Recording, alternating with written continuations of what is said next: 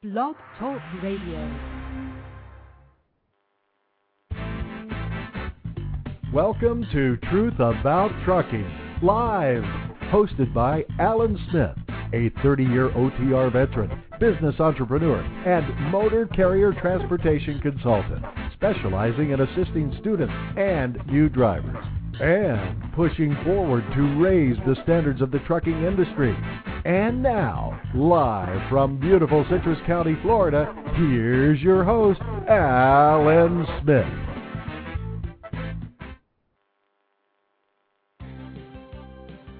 Welcome, everyone. Thanks for joining us this evening on Truth About Trucking Live. I'm Alan Smith, and it is Tuesday, June 23rd, 2009. And we are live from the Sunshine State, and we are here to continue our recent discussion on a topic that many find a little hesitant to talk about, and some who would rather not talk about it at all, as surprising as that may seem. But we are discussing it here because it's a larger and much bigger problem than some want to recognize. And, of course, I'm talking about hostility and abuse within the workplace. It has been going on for years, and many veteran drivers know about it, but it has remained an issue that has been kind of swept under the rug by drivers and companies, and some of those in management and corporate positions for a very long time. And we are going to be discussing these acts that have long been kept quiet in our efforts to bring about more awareness to this serious problem that in just recent times has been called an epidemic in our society and even around the world.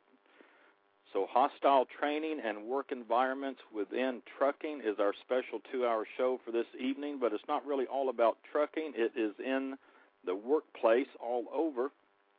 And we have a very special panel of guests who will be touching on various areas of their expertise and knowledge of these subjects and what they have seen and experienced. And most importantly, we want to discuss solutions for this epidemic within our workplace and this hostility and abuse that so many are experiencing. And so this show is going to be a kind of roundtable discussion format with our special guest, and we Donna and I have received many emails and phone calls from a lot of you across the country telling us about the things you've experienced, but most of those who contacted us were just a little concerned about coming on the show, largely because they were worried about losing their jobs, and we can understand that, and we would not want that to happen. So that's the reason for our roundtable format show for this evening. But we do have several callers going to be calling in and who did want to come on and give their story about what happened to them and when they attempted a career in trucking, and we will have them on in just a few minutes to kind of set the stage for this evening's show. Just remember, we do not want to give out any specific names of trucking companies or schools or whatever, simply because I feel it would not be fair to do so when there is no representative from that company or school or whatever here with us this evening to share their side of the circumstances. So before I bring up the callers, I want to tell you a little bit about who our special guest for the show this evening is. And with us are, I'm looking, let me see. I don't know if he's called in yet. He may still be working to call in. Let me look. Don't see him yet, but we are looking for Yancey Thomas.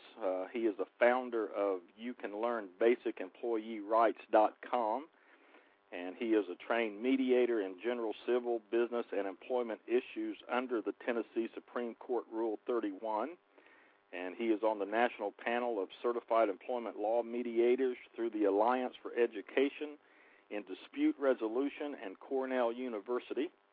And Mr. Thomas will be discussing the definitions of harassment and will be replying to and being interactive during the show with our other guests and callers. And also with us, a veteran driver and former trainer, Damien of smartunion.wordpress.com. Damien is an advocate and activist for truck drivers, as well as a union advocate, and he continues to drive OTR and remains available to help others in their journey through their trucking careers. and he'll be speaking about his experiences and the psychological effects that companies place on their drivers, and that sounds very interesting.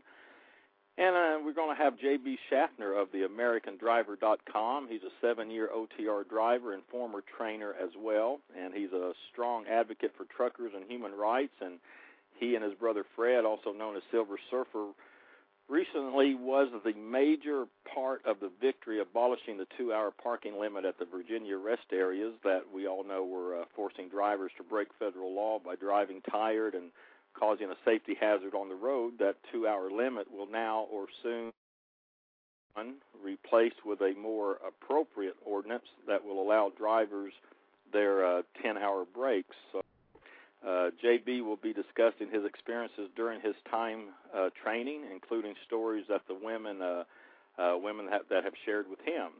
And we have Desiree Wood, a very active advocate in many things, including trucking, and is very well known within the industry as host of the blog TruckerDesiree.com. And she is active in driver and student rights as well as human rights, of course. And she just recently went before her state and testified before the Criminal Justice Committee, helping to get Texas Bill HB 2932 and its companion bill SB 1558 to be passed into law. And those were relating to including in the law enforcement information system information indicating that criminal defendants have committed certain additional offenses, falling under the subject of crimes against persons, sexual I-0171, and Desiree will be discussing the causes, she believes, of why harassment is going on in trucking. And for the last 30 minutes or so, all of us will jump in together and discuss solutions to these problems that we'll be addressing. So these are our special guests for the evening, and as you can see, they are actively involved, actually doing something to bring about change and better work environment for drivers as well as in the general workplace. So I'll open up the lines here in a moment. I'll just say a big welcome to everyone, and we'll be jumping in here in just a moment and let our special callers here that I can see on the line share their experiences with us, and then we'll move to our guest panel and hear from all of you to discuss the certain areas of topic that you so inclined to do. And, of course, Donna is with us as well. And so, Donna, thanks for let me pull you up here. Let me just pull up everybody here. Get this thing going. I have a lot of people on the line. I'm here.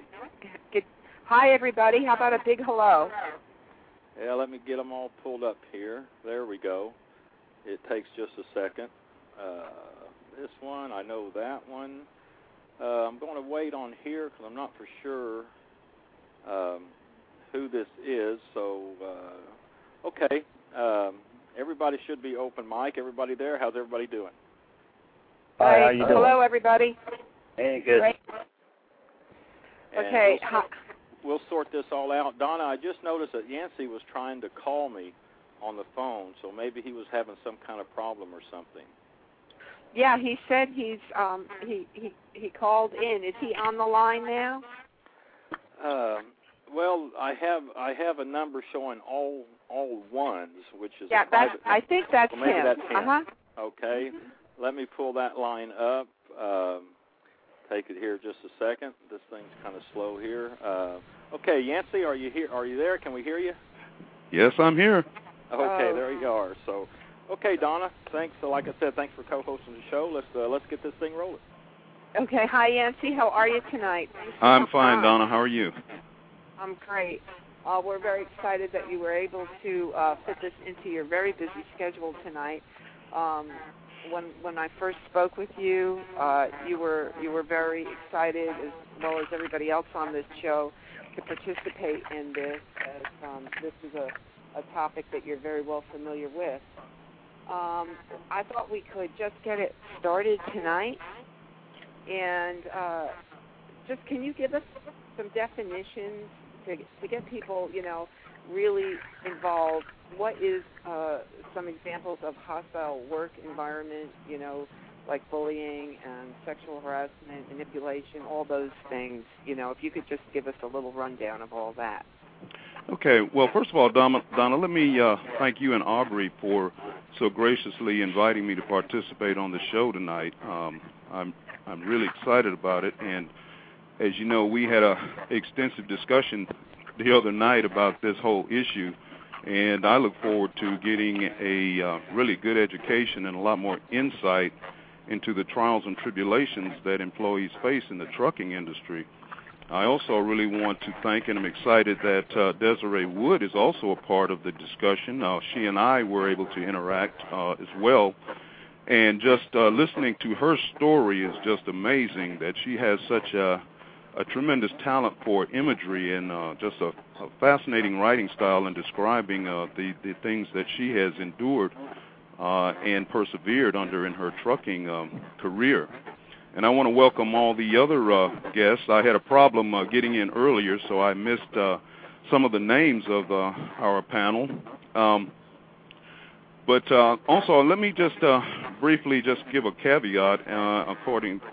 Aubrey gave a very good description of my qualifications, but I also want to give the caveat that I'm not a legal attorney or advocate. I am an employee advocate, and any responses that I'm going to give are not a determination of anyone's legal rights or any responsibilities that they may have under the law.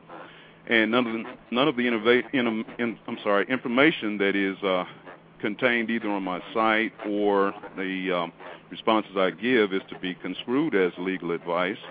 And this information is for informational purposes only. And again, I'm thankful that you have asked me to be a part of the discussion tonight. Now, getting right into it, what constitutes hostile work environment?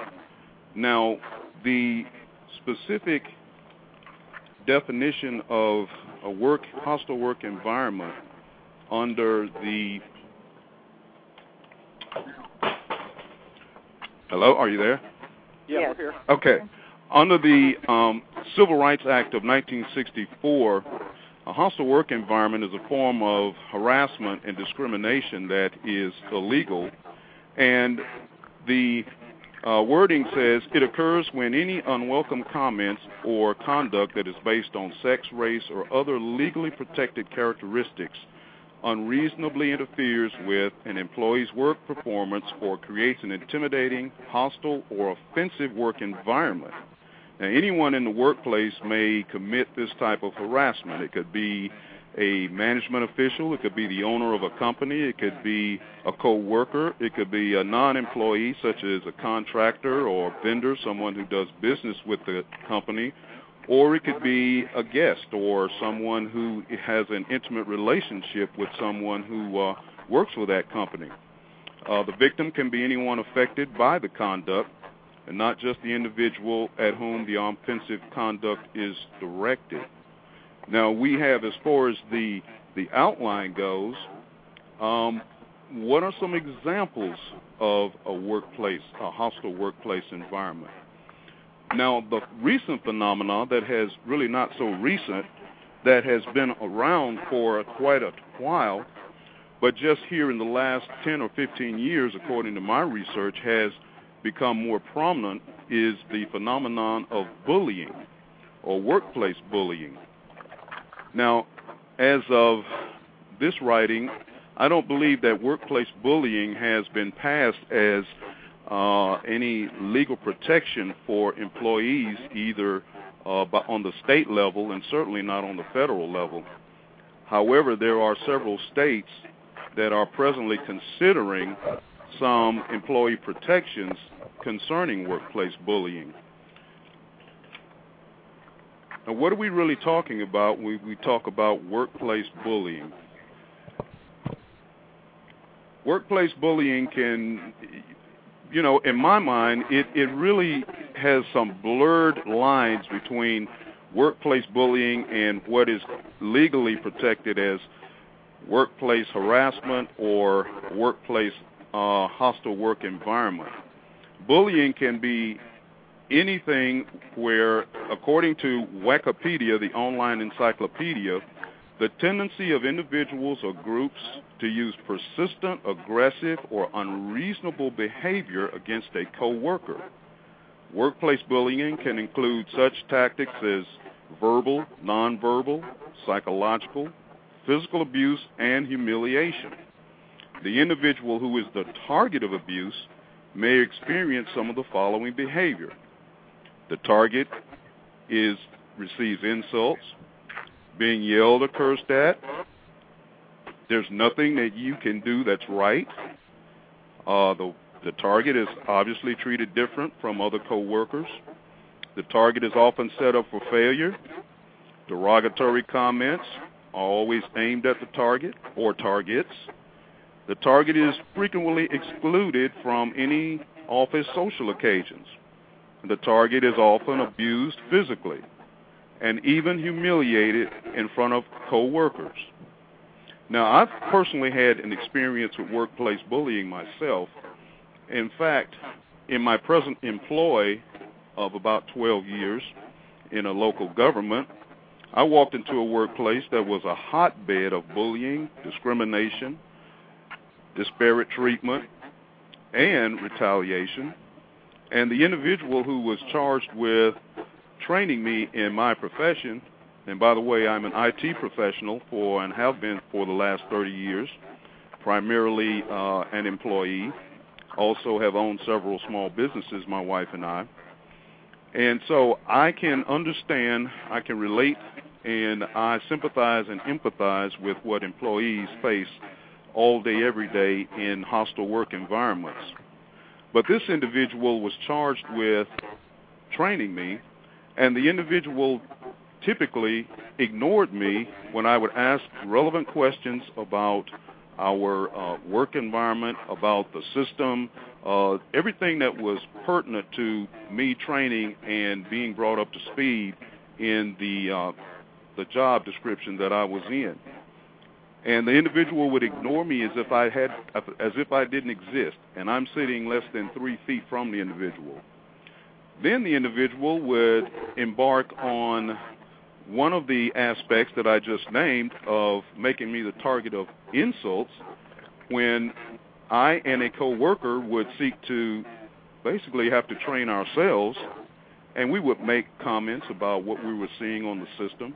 All of a sudden, the coworker who was charged with training me's hearing would clear up, and he would make sarcastic remarks that were questioning our competency. So he never had anything positive to say, and only had anything to say when it involved making insults or questioning whether we could comprehend or whether we actually were qualified for our positions. So that is one example and aspect of bullying. Now, if anyone wants to just jump in, it can if there's any questions or comments, or otherwise I'll just try to follow the format here. Oh, that's fine. I'll go ahead. Is everybody good? Okay. You going to say something, Donna? Well, I was just going to say I don't know who you have scheduled first on there, but they might want to it's either Damien, Desiree, or JB. Well, I'll tell you what. We had 3 or 4 callers that wanted to get in and you want to do them and give their story. I have 8 lines up, but they're all full, so they might not have been able to get on. But we do have one caller. Looks like they made it on. So let's get this caller on, and then Yancey will get your response to that one. Okay. So have the caller from area code 803. Welcome to the show. Go ahead. You're on the air. Hi. Hi. Are you Hello. calling from area code 803? Sir. How you doing, Alan?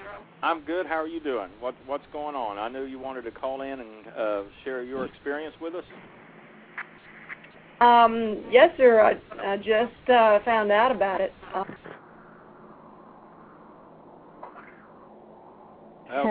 Go ahead. What were you wanting to say? Well, I hope this information would be helpful to students as they're shopping around for You were attending school. There's a lot of breaking up. I'm losing her. I'm not able to hear her. Can you hear me better now? Yeah, we can hear you. Go ahead. I can hear you now.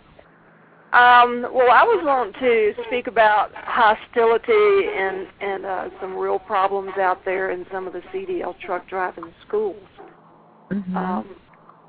which I had an experience like that and was set up and actually dropped from the class after attending a particular school in upstate South Carolina for 6 weeks that I commuted 2 hours every week to show up and to do this class, and I was really determined to get my Class A. But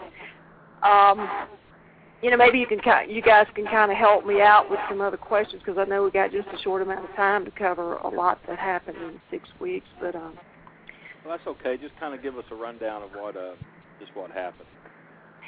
Well, what happened, Alan, was that the department head of this particular college, which I interviewed explicitly over months and before I selected this place, it seemed to be the one that would work for me.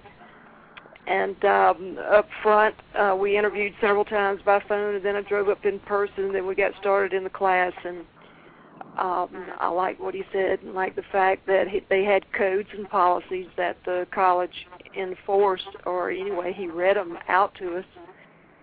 And it seemed like the way the problems evolved is that all of the policies which were, typical among any type of work environment in school is that you have designated smoking areas, for the smokers, you have dress codes, you have policies against conduct, the use of profanity or not using it. So he went over these things first day, but nothing was enforced. So, as days went by, it seemed like things got, everything he told us that, the school didn't permit, it seemed like it was more and more of it, and I'm pretty conscientious about things like that, so I confronted him with it, just asked him would he, maybe go to a couple of students or maybe, talk this over again in class. And apparently, yes. Hi. When you spoke to me, did you tell me you had an allergy to smoke and they were letting them smoke right around the class area? Okay. That's right. I'm very allergic to it. Creates respiratory problems for me. Also, there was a middle-aged woman there with her husband that was still undergoing treatment. She was a cancer victim. And so, anyway, that was one of them, anyway. That was one of them. Dress code was another. There was just, it was... I remember you spoke with Donna, so we'll move this along. So you just brought this up that the policies that they said would be enforced weren't being enforced because of your allergies to smoke and everything. So, and after you brought that up to the instructor or whoever, that's when your problems began, right? That is really when they began, and it was like a constant badgering and just really having me under attack and just calling me into his office randomly if he would see me, which his office was right there where the drink machines and the restrooms were and things of that nature. And he would just waste my time by telling me just unreal things, no truth in it at all. Like he's getting letters every day from the students, letters of complaint. They're writing him a letter complaining about me and I'm mistreating them. And but the thing is I couldn't really interact with the group because the policies weren't enforced. I couldn't be around the smoke. I wasn't interested and would not allow myself to hear the subject matter, which was not appropriate, in my opinion, for mixed multitude, men and women together.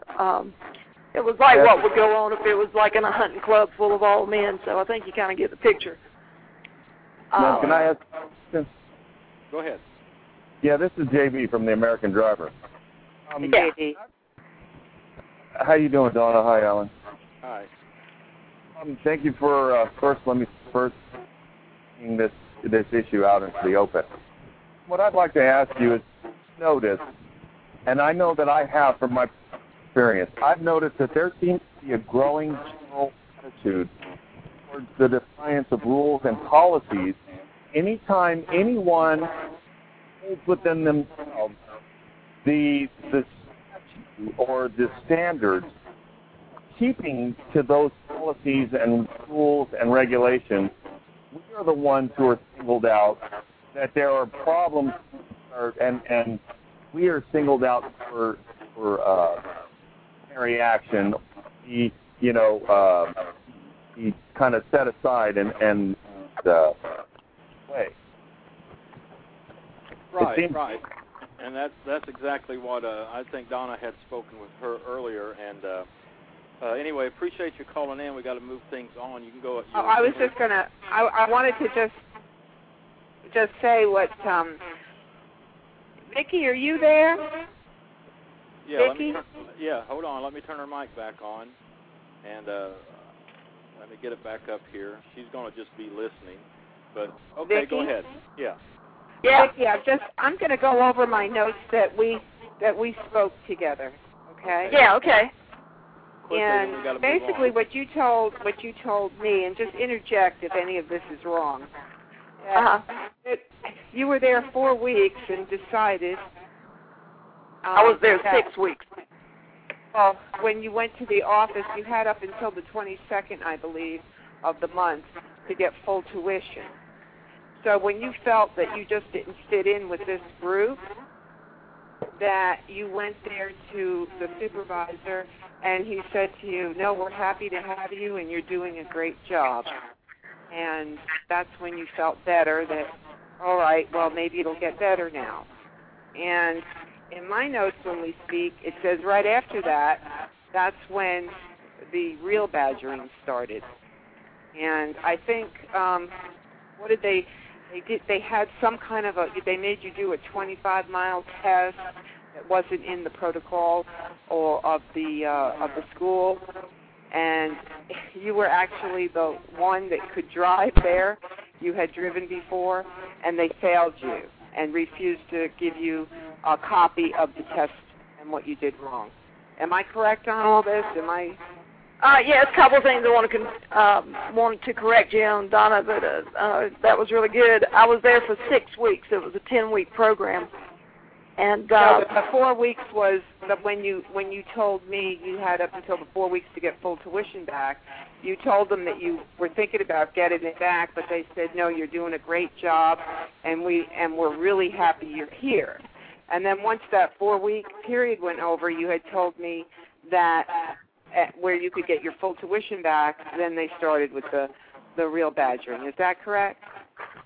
That's correct, and it does have something to do also with me feeling like that I needed to go over the head of the department head, go to his supervisor, which I actually went to the supervisor's supervisor and still really didn't get any help. But when I did that, yes, it was a very hostile environment. And I'm just amazed that, we're in America. This is 2009.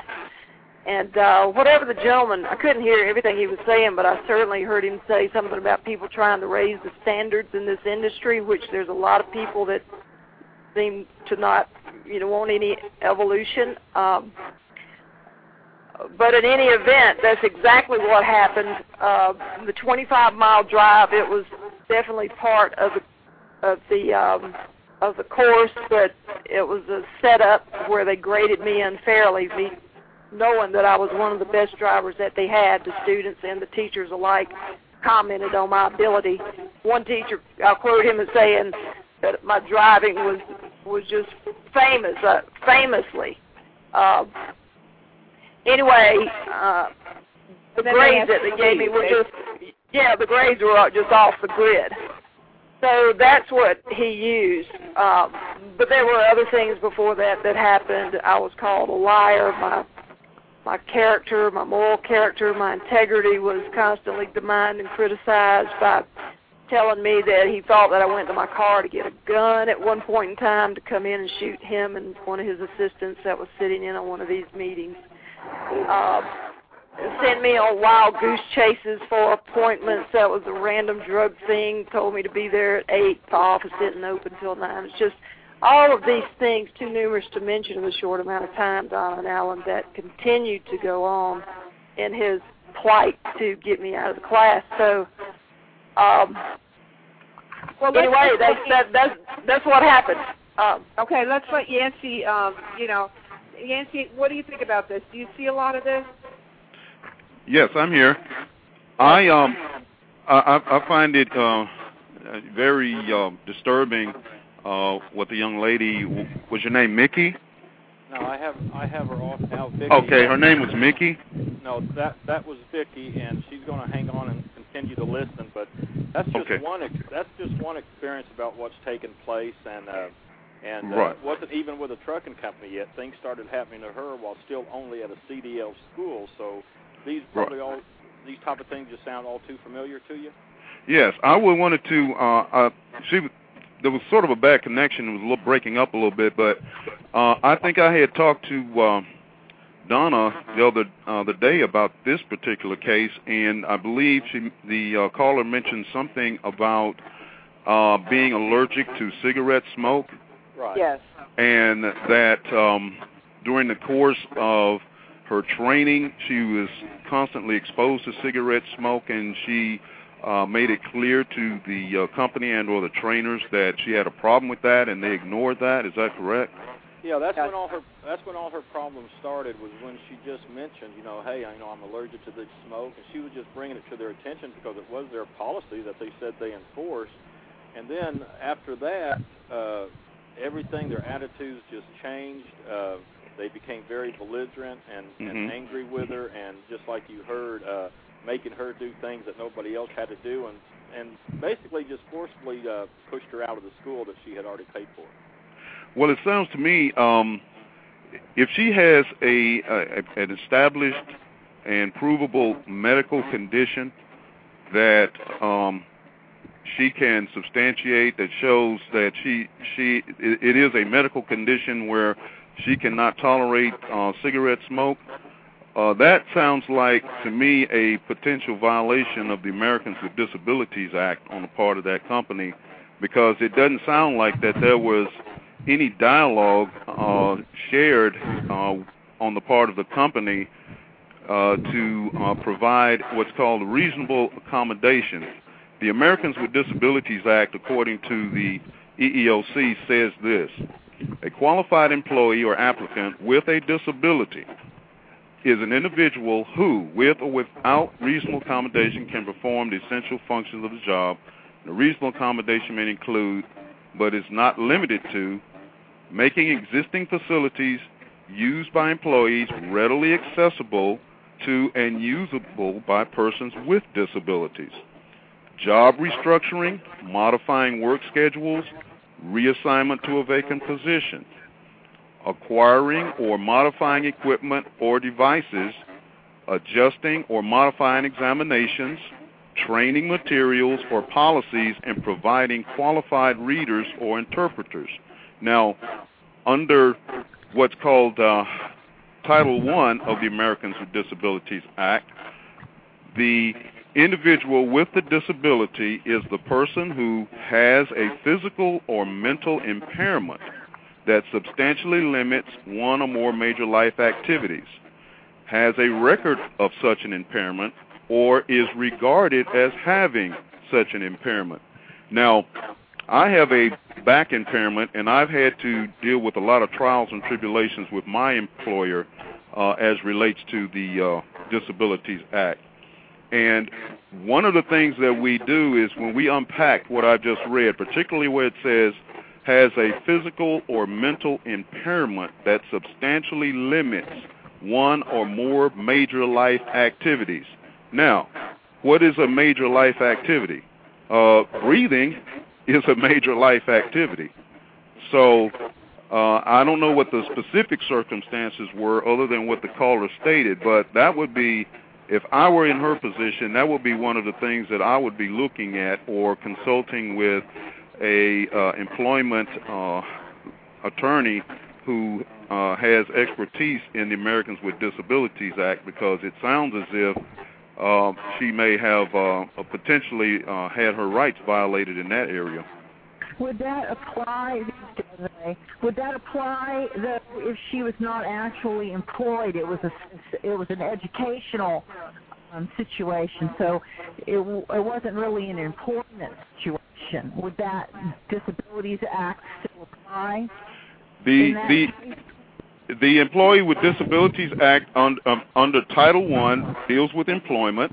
Also, Title II deals with any state and local government agencies that supply services to their citizens, and Title III deals with businesses making their facilities accessible to people who have mental or physical impairments or disabilities. So even though she was not an employee of this company, if that company employs 15 or more employees, it qualifies under ADA under Title III that deals with businesses. You know, businesses have to provide special parking for people who have certain disabilities. You know, you can go to almost any business and you'll see specially designated parking for people with disabilities. Those businesses are covered under Title III. And they also not only have to provide access, but under the terms of Title III, they have to provide the access to not have the person's major life activities exposed to any issues in that regard as well. So if I were her, that would be something that I would look into, as if there was a potential ADA violation under Title III. Okay, well, she's hanging on, so she's going to keep listening. So that's one thing she can look at. And we had 2 or 3 other callers that wanted to get in. I think just all our lines are full and they're not able to. But Desiree, let's pull you up. You being a woman and being out there for about a few years now, I know you've had your share of things, and you wanted to kind of touch on why you believe the harassment is going on in the first place. Well, the first thing is I think that there is, I mean, everybody has, we've had an economic boom in this country for, over 10 years that we have never had. And people got greedy and they thought it was a never-ending, money machine that was never going to stop. And so every day, every month, every quarter, we thought we were going to have more, and we were trying to squeeze the profit and, lower costs and all of this stuff. This is all a result of overzealous desire for cheap labor. And so they've created this student trucker industry and thought it was just going to be a never-ending cash cow. And so you've got the government wanting to jack up their labor statistics in the Department of Education and people in the workforce programs that they're trying to get back to, to the workplace, women especially, and they're trying to look at us, we're so good, look what we've done, we've got all these training, and you're jacking up and skewing these statistics. But in reality, you have the trucking industry taking advantage of it, going, okay, we got 3 trucks sitting here. We got a solo driver that's experienced. We got 2 students that were paying 17 cents each, and we got a truck with 1 trainer, 1 student. The student's making 13 cents, the trainer's making 32 cents. It doesn't really matter who's been waiting longer for the load. It's come down to who's going to move the truck cheaper. So what has happened is they're trying to drive the price down to move this freight. They're driving out the experienced drivers, and they keep bringing in the students. Well, that's all fine and good, but what they're doing is they're provoking these students so that they can never, ever get to the next level. no reputable company is going to hire you till you've got at least a couple good years under your belt accident-free. So there seems to be a correlation of the way that you get treated. Everybody is, smiling and nodding and patting you on the head for the first few months. And they seem to really lose interest and almost provoke you into situations where you're going to lose your job. Now, when you add women into this, it adds another component. I work for a company that has taken it to the nth degree because they have all teams. Now, that means the truck's running 24 hours a day. It only stops to fuel and switch shifts. That means for me to learn to drive the truck, I've got to trust a total stranger to be driving it that I've never met. Are you getting feedback on me? Because I am. No, you're okay. You break up a little bit here and there, but you're okay. Okay, so this is a situation with a couple of these companies that have just really agreed above and beyond the call of duty here. Now, that's where I'm starting to see the problem, because they're just basically throwing all these people in a room, and even if it was your perfect match, you're going to butt heads in a situation like this. I think one of the problems, Desiree, was when there was something that happened to one of the student on the truck with the trainer. If something happens, why is it that they don't want to report it, or what happens when they do report it? What is some typical things that you have found yourself and have spoken with other women about? Well, the first thing that happens is they usually protect the student, because the student is a dollar sign to the company for a period of time. So even if the trainer comes back and says this person cannot drive and they are a danger to society, the company is telling the trainer, you need to keep your mouth closed, move on. That's one of the things that's happening. Now, the other thing that's happening is that maybe you have trainers that are trained because they have an ulterior motive. They can't run the truck by themselves anymore because they've let themselves get out of shape, or they're a predator, or they got a control issue, or they can't team up with anybody because they can't get along with anybody. And so what I'm seeing right now is a lot of good trainers are quitting, and a lot of crappy trainers are staying. And that is where you're having the problem. It's not just with women. It's just that if a woman complains about anything, you get labeled sexual harassment. And then everybody goes, oh, you're baby sexual harassment. You get this automatic label on top of you. I actually was trained by a woman. I knew enough to ask for a woman trainer, even though there's quite a long wait for one, and I had heard they're really hard to deal with and stuff. I was prepared for that. I actually had a girl trainer. She was very young. She was very sick.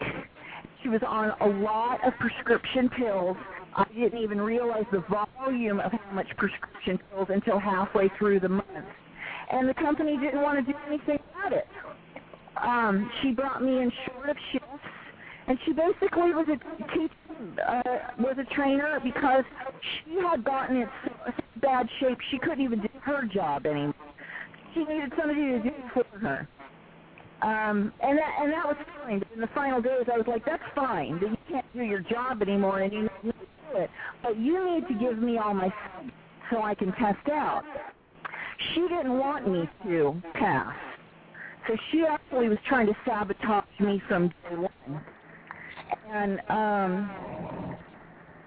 that's kind of the environment. There's really no cross-check. You get a retaliatory trainer, or you get a good trainer, but there's really no support from the company.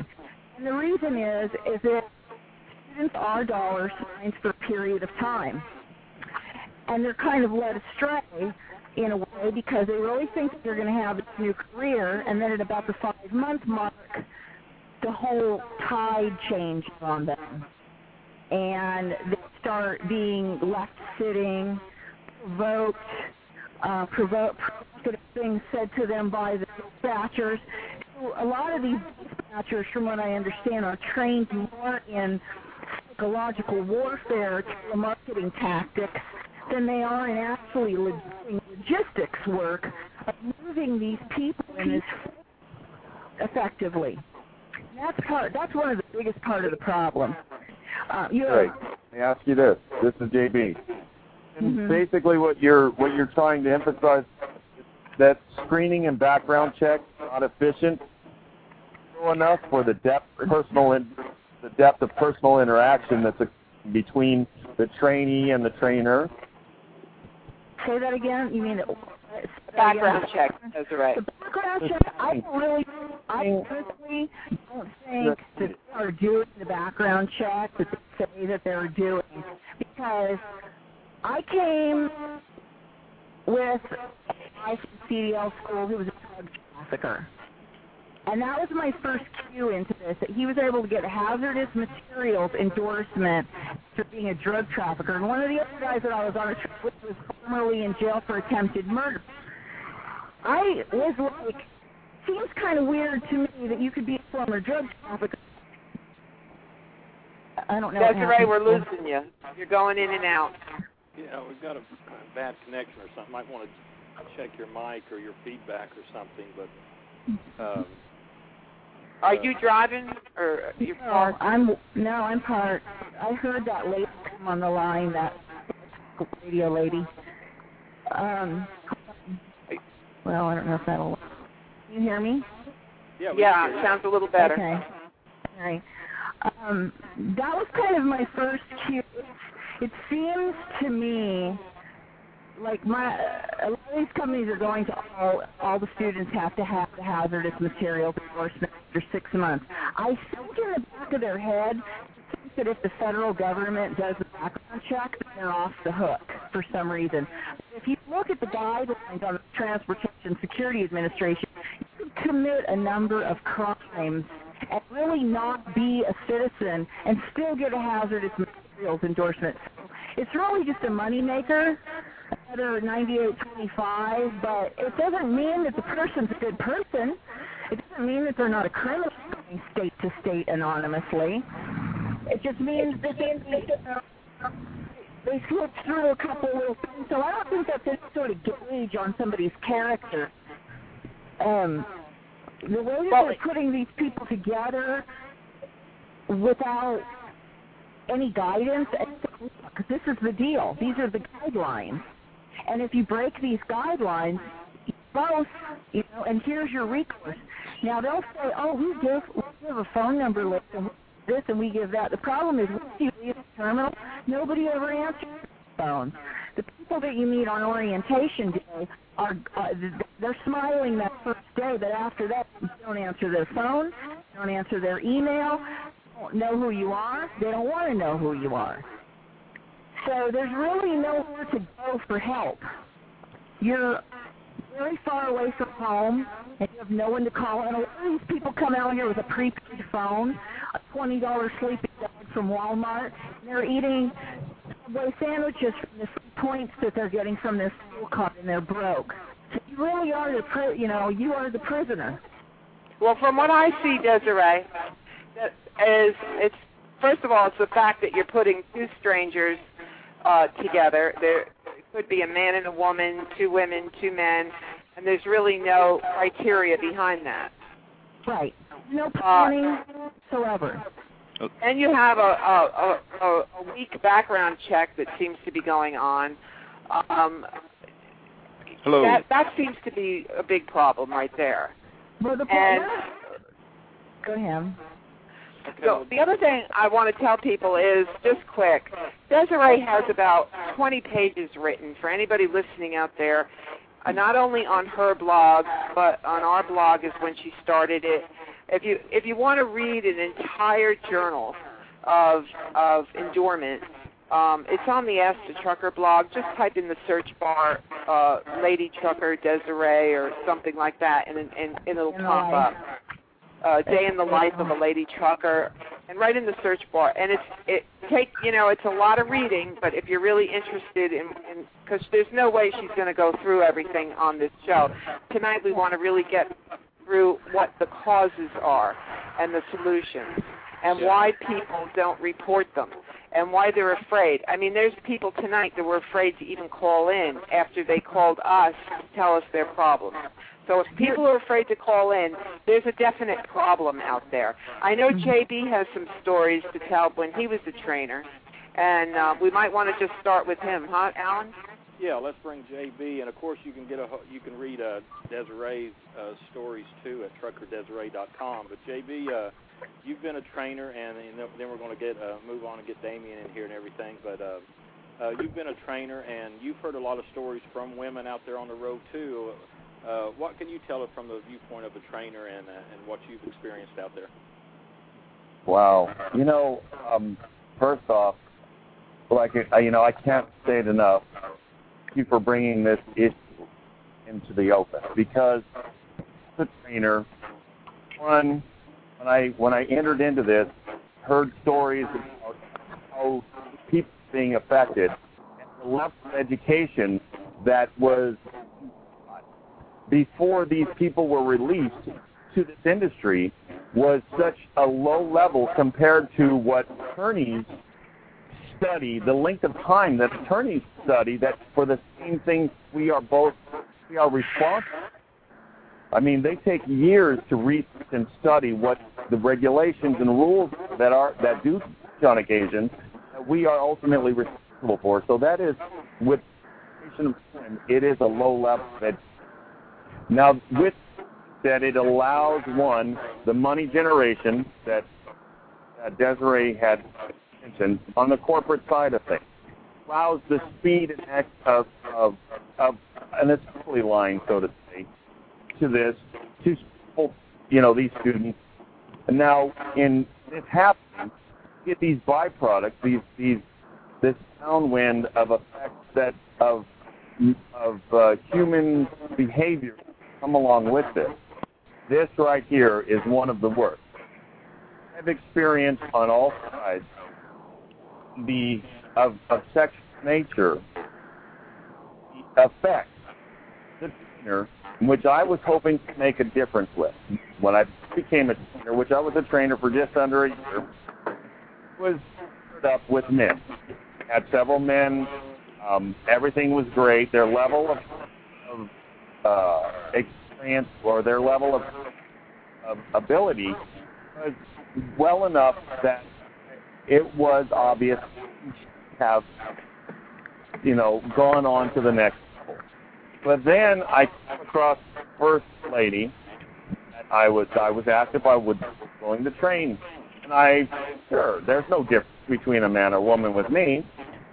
And this lady came onto my truck, apprehensive, as began to get to know each other, and right away in our training course, which was a nicely designed and formatted program that went through, but the level of absorption, the time frame, I think, too short. The information that was shared with us that we had to learn, I learned to identify. But nonetheless, this lady, she came to me and was apprehensive, and I began to wonder why. She was kind of standoffish. And I'd already been told that she was other trainers. So trying to break the ice, to know her, it was kind of the work. And first and foremost, with every driver, I give an evaluation. The first thing I do is take them out into an open lot and evaluate their basics. Because I myself do not want to put my life in their hands and they get behind that wheel. Must be confident enough to pass the test. So this lady absolutely passed all the skills tests. I noticed that she continued to watch for my reaction. That told me that there was something wrong there. Not have been watching for the reaction, but more or less waiting for a response. So as time went on, we began to get to know each other, began to share and open up with me as she felt comfortable in the ways that I was her to expand her mind and understand what it was that she was now becoming responsible for. And she began to open up and share with me the reasons why she had these other trainers. And it was not nice. It was not pretty. And I gave her the advice I had given her, which is, I feel, the only solution to their problem. Things that she shared with me that happened was, one, verbal sexual advancements from one trainer, which she was then failed by that trainer and thrown back to the educational system. And then the second trainer was the same thing, except he was a little more aggressive and then to use the shower, came back.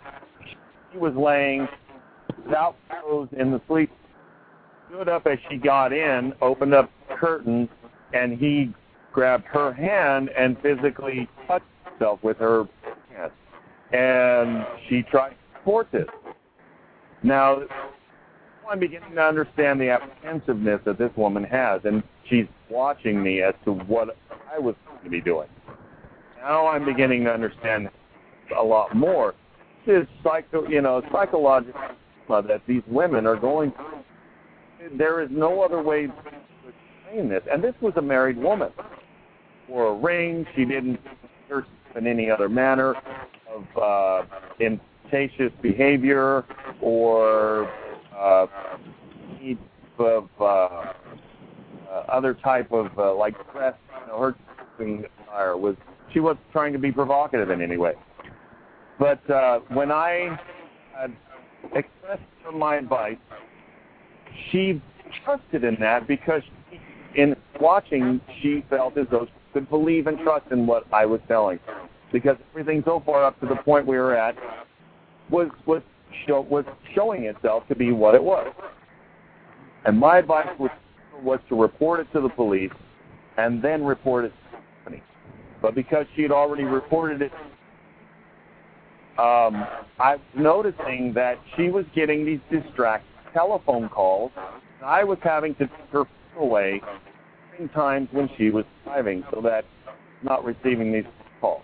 And then when she was able to return the phone call, she was being delayed and stalled in the of what she was pursuing as to finding out what the company was going to do to these individuals that perform these illegal, and that's what they are. They are criminal offenses. And that's why I feel the only direction that there should be is legal action regarding these issues. Now, I watched this young lady get pictured. I watched her harassed by the company. I watched them try to intimidate her, making her think that there was some way she had something to provoke this. Nothing that she did any of direction in that matter. And when she was reporting back to her training coordinator, she was letting her training coordinator know that I was this way, that I could be trusted, and that I was somebody that was reaching a level that the company, I'm sure, was happy about. And in that, all of a sudden, it opened up this floodgate. No longer these male trainees, but they were all female trainees coming at me, calling me, asking me if I would train them, letting me know. The training coordinators would let me know, hey, I've got ladies that are, which would you like? I'm thinking, you mean I get a choice? I thought that they were just assigned. They were in a group, they were assigned. It was the next in line. I actually could ask questions about their previous history, about how many trainers they had, what trainers they had. It didn't dawn on me until later on when I had a conversation with another trainer about how this information is manipulated. Talking with another trainer, and a casual conversation at another terminal. I mean, I don't know him, he doesn't know me, but he's we identified each other as trainers. He had made mention about being able to, he was going to have another trainer pass his trainee to him, and she was going to be his.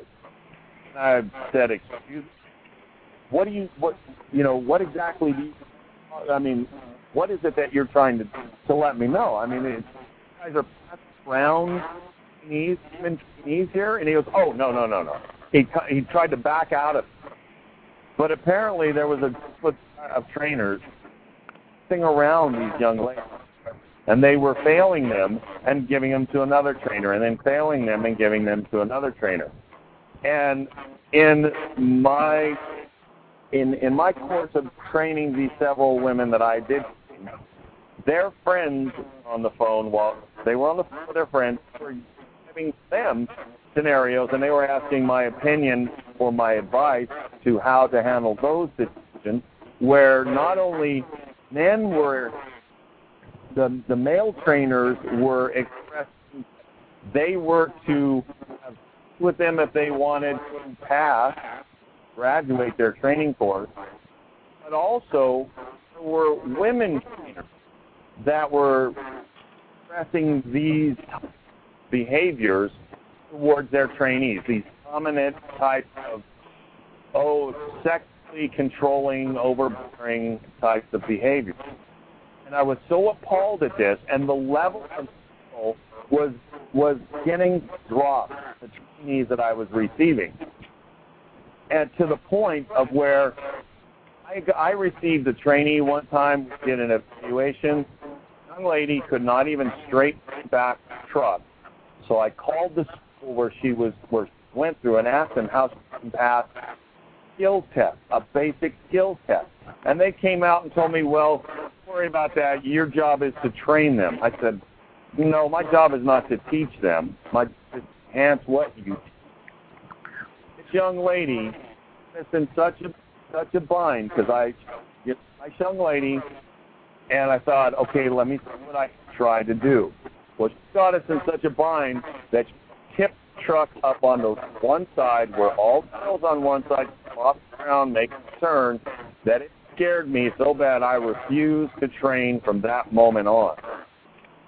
And these ladies are experiencing separation from learning anything because the trainers they were around were just completely, I got to say, it wasn't all the trainers that this was happening with. There were a group of these and ladies were affecting these trainees in this manner where they began to block out any type of good information or any type of trusting rapport that could be built to allow them to receive, the proper training and response that was needed in order to be able to certain while you're driving and help enhance certain behavior. And it was heart-wrenching.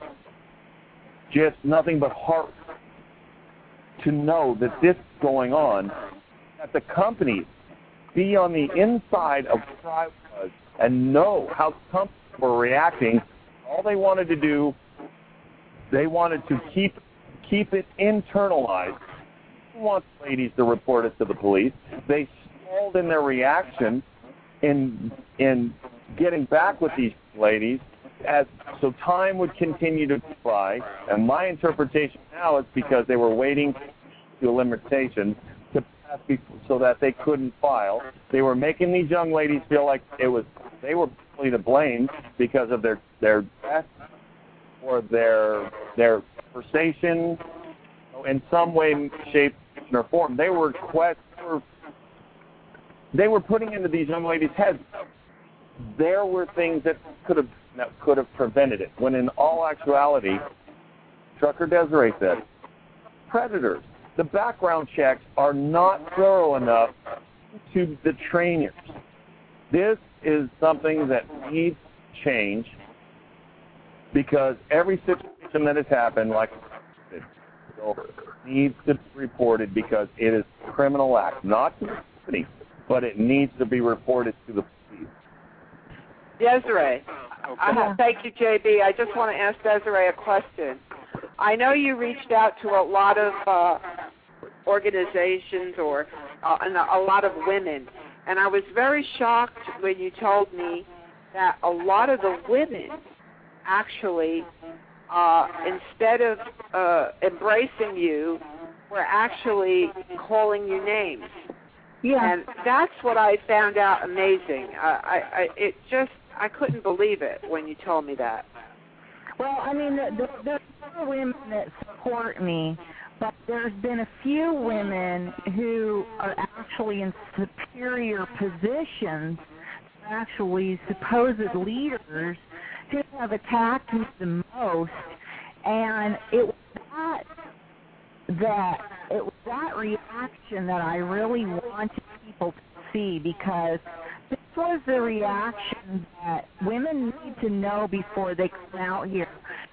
Before you come out here and you think to yourself, I'm going to go to another woman for guidance, you should know that a lot of the women out here don't like other women, and they will sabotage you and belittle you and berate you more than men. And I really wanted people to see that. So when this happened to me, when I started writing online and I started getting online stalked and bullied, I wanted it to continue because I wanted people to read what was going on for themselves. And I started a thread that has over 2,000 reads on a forum where most of the threads have about 50 reads. 2,000 reads in that thread, and those people were going away. And the same people kept attacking me over and over. In that 2,000, a lot of people started finding me elsewhere and going, I want to talk to you because I know you won't bite my head off. And that's what I wanted to show people. This is what I found when I tried to reach out to help. You're guilty until proven innocent. There are a lot of girls that come out here and they really don't want to learn, and it's made it bad for the ones that do want to learn. And the company does not offer any guidance.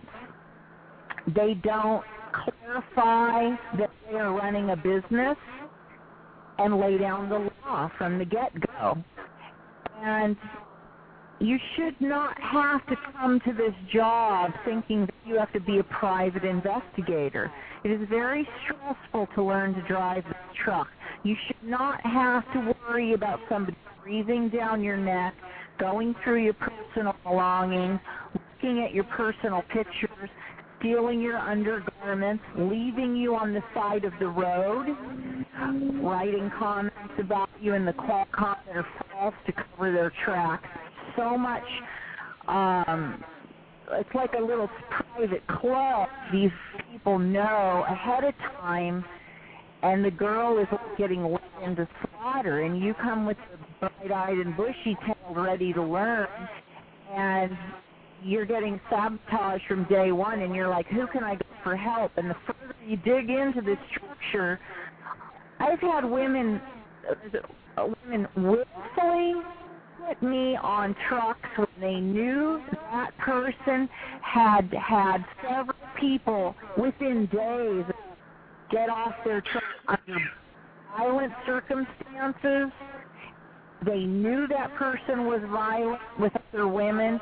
They knew that person was violent with other men. And they let me get on that truck. They let others get on the truck with these people later.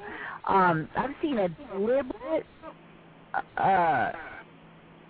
cycle, these people getting recycled that have problems with their temper, they have problems controlling themselves, and then they let somebody, some 5'2" woman who's trying to learn how to drive the truck, who has the best of intentions, they let her get on that truck and know it.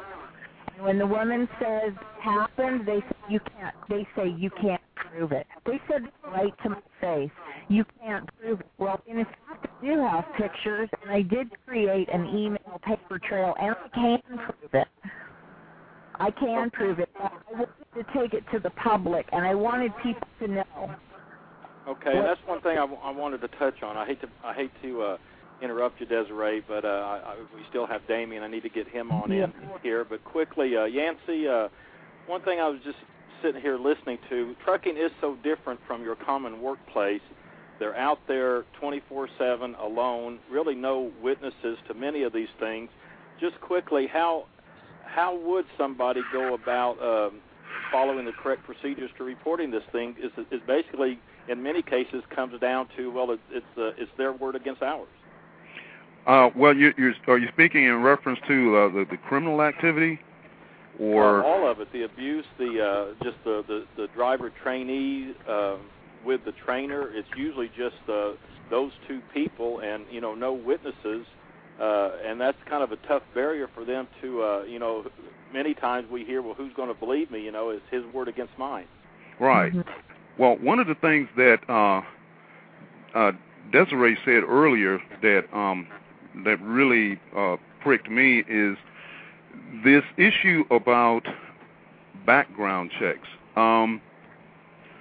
The average job seeker or the average employee has no idea the level of corruption that takes place as a reference to background checks. Now, here's a sobering statistic, and this is a conservative estimate.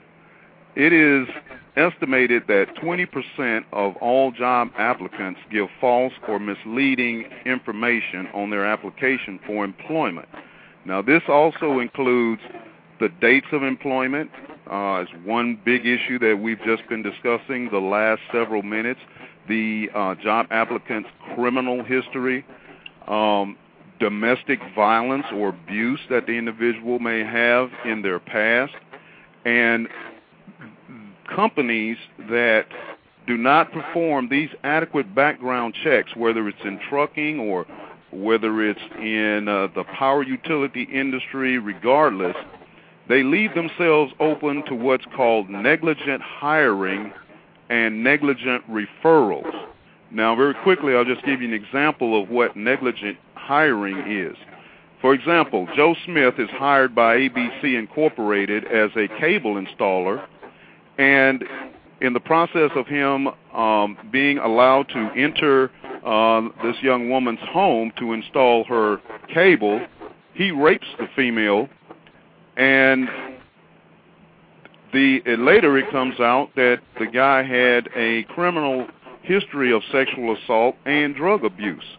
Now, the company never investigated his background to fully or extensively enough to uncover these issues, and then a court could rule that the cable company was negligent because it should have found out that Joe had these issues in his background. Now, the other example of negligent referral involves the fact that, say, the family of the female that was raped and beaten by Joe of ABC Incorporated sues his former employer, 123 Incorporated, for only in providing to ABC Incorporated, the company that hired Joe, with what's called a standard reference. In other words, 123 Incorporated, a former employer of Joe, should have forwarded all that information to Joe's current employer, ABC Corporation, which now faces a whole host of legal problems because of this negligent referral. So the issue of background checks is a growing problem. Mm-hmm. And in this particular, this is a different situation. You're putting people up there in a very small cupboard, and you're telling them to live together. Right.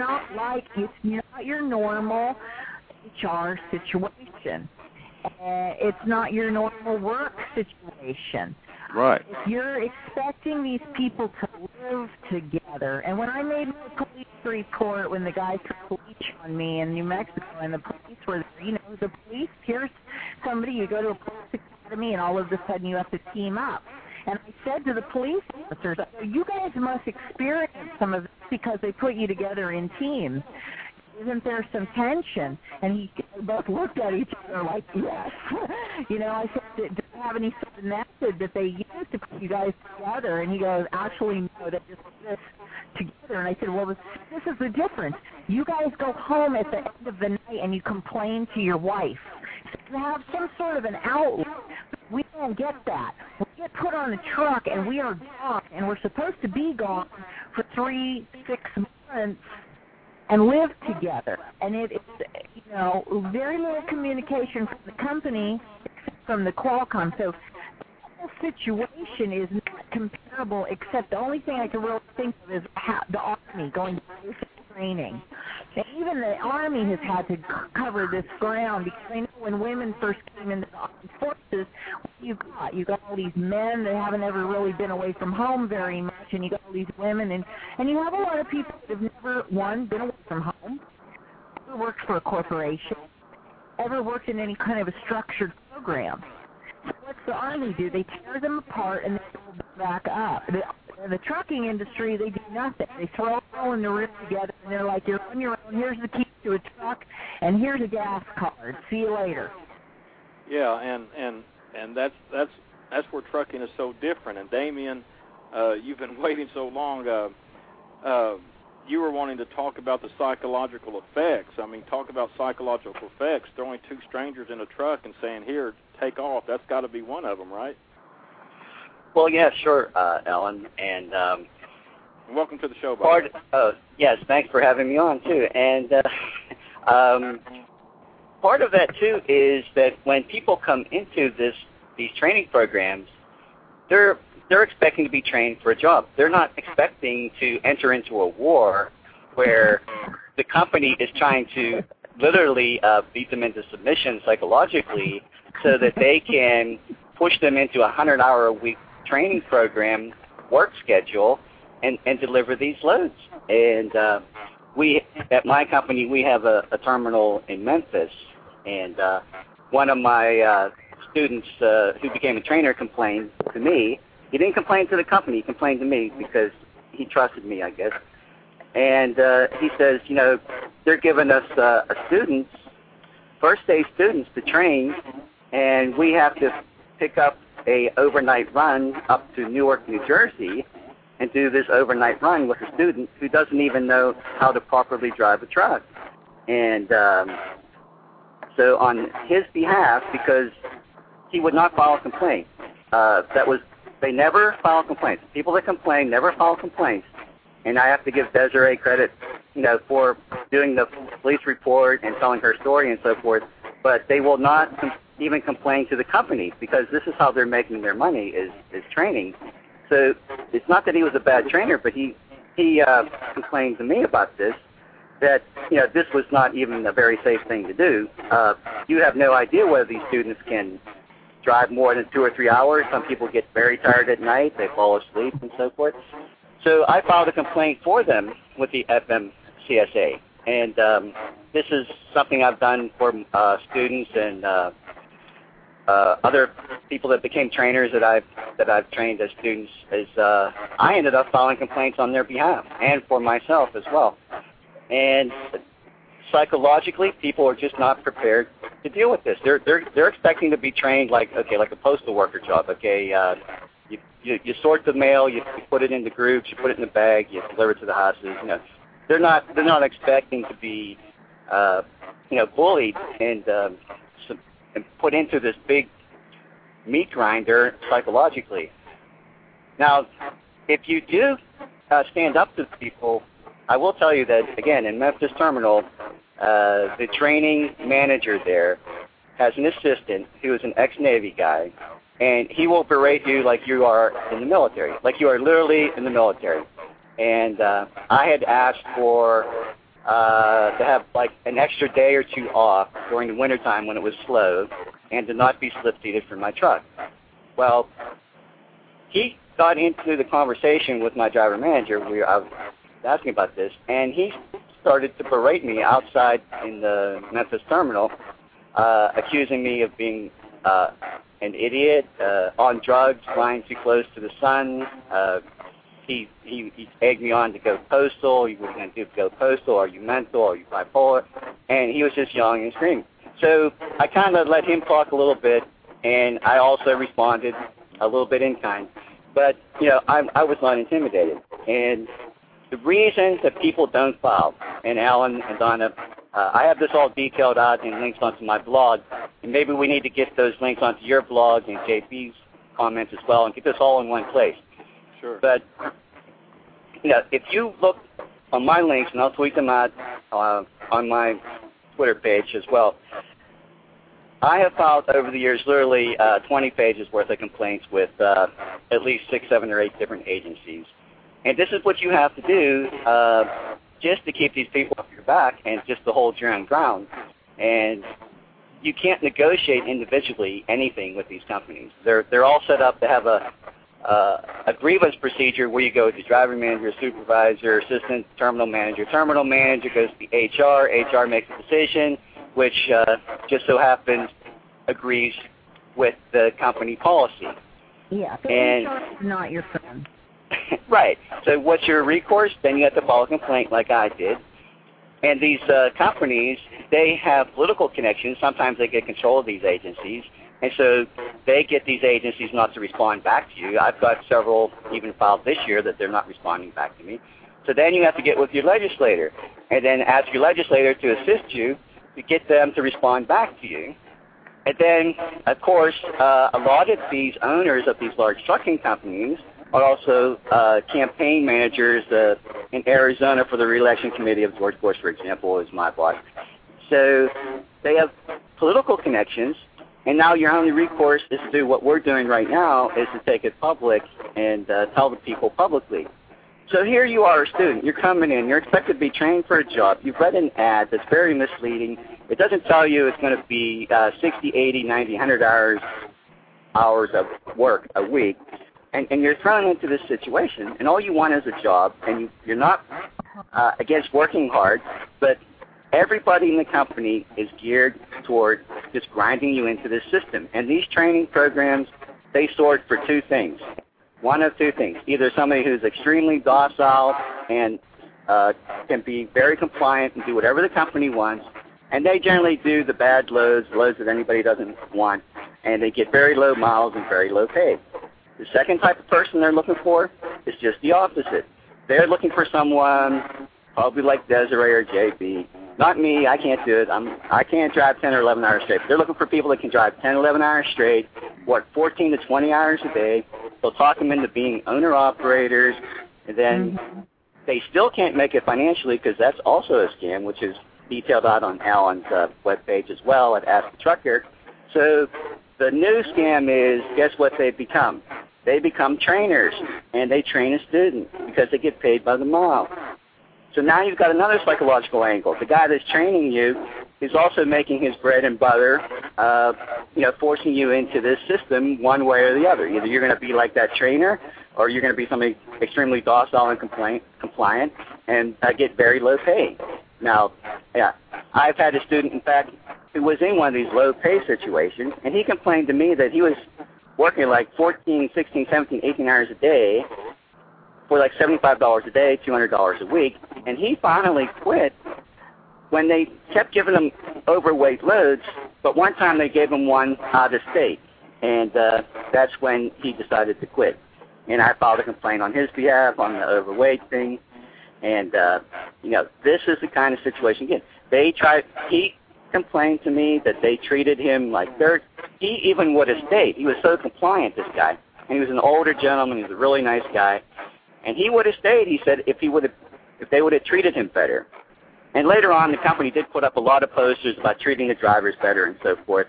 But that's how they treat the students. That's how they seduce the trainers with promises of money, like $90,000 a year. So the trainer has a lot of incentive, and he even may be going bankrupt if he doesn't get into a training program and lose a lot of money because of the payments on his truck. Now, when I was a trainer, I had a very good coordinator, a lady that worked with me, and we tried to encourage the students to do a lot of backing and, while out on the road and training.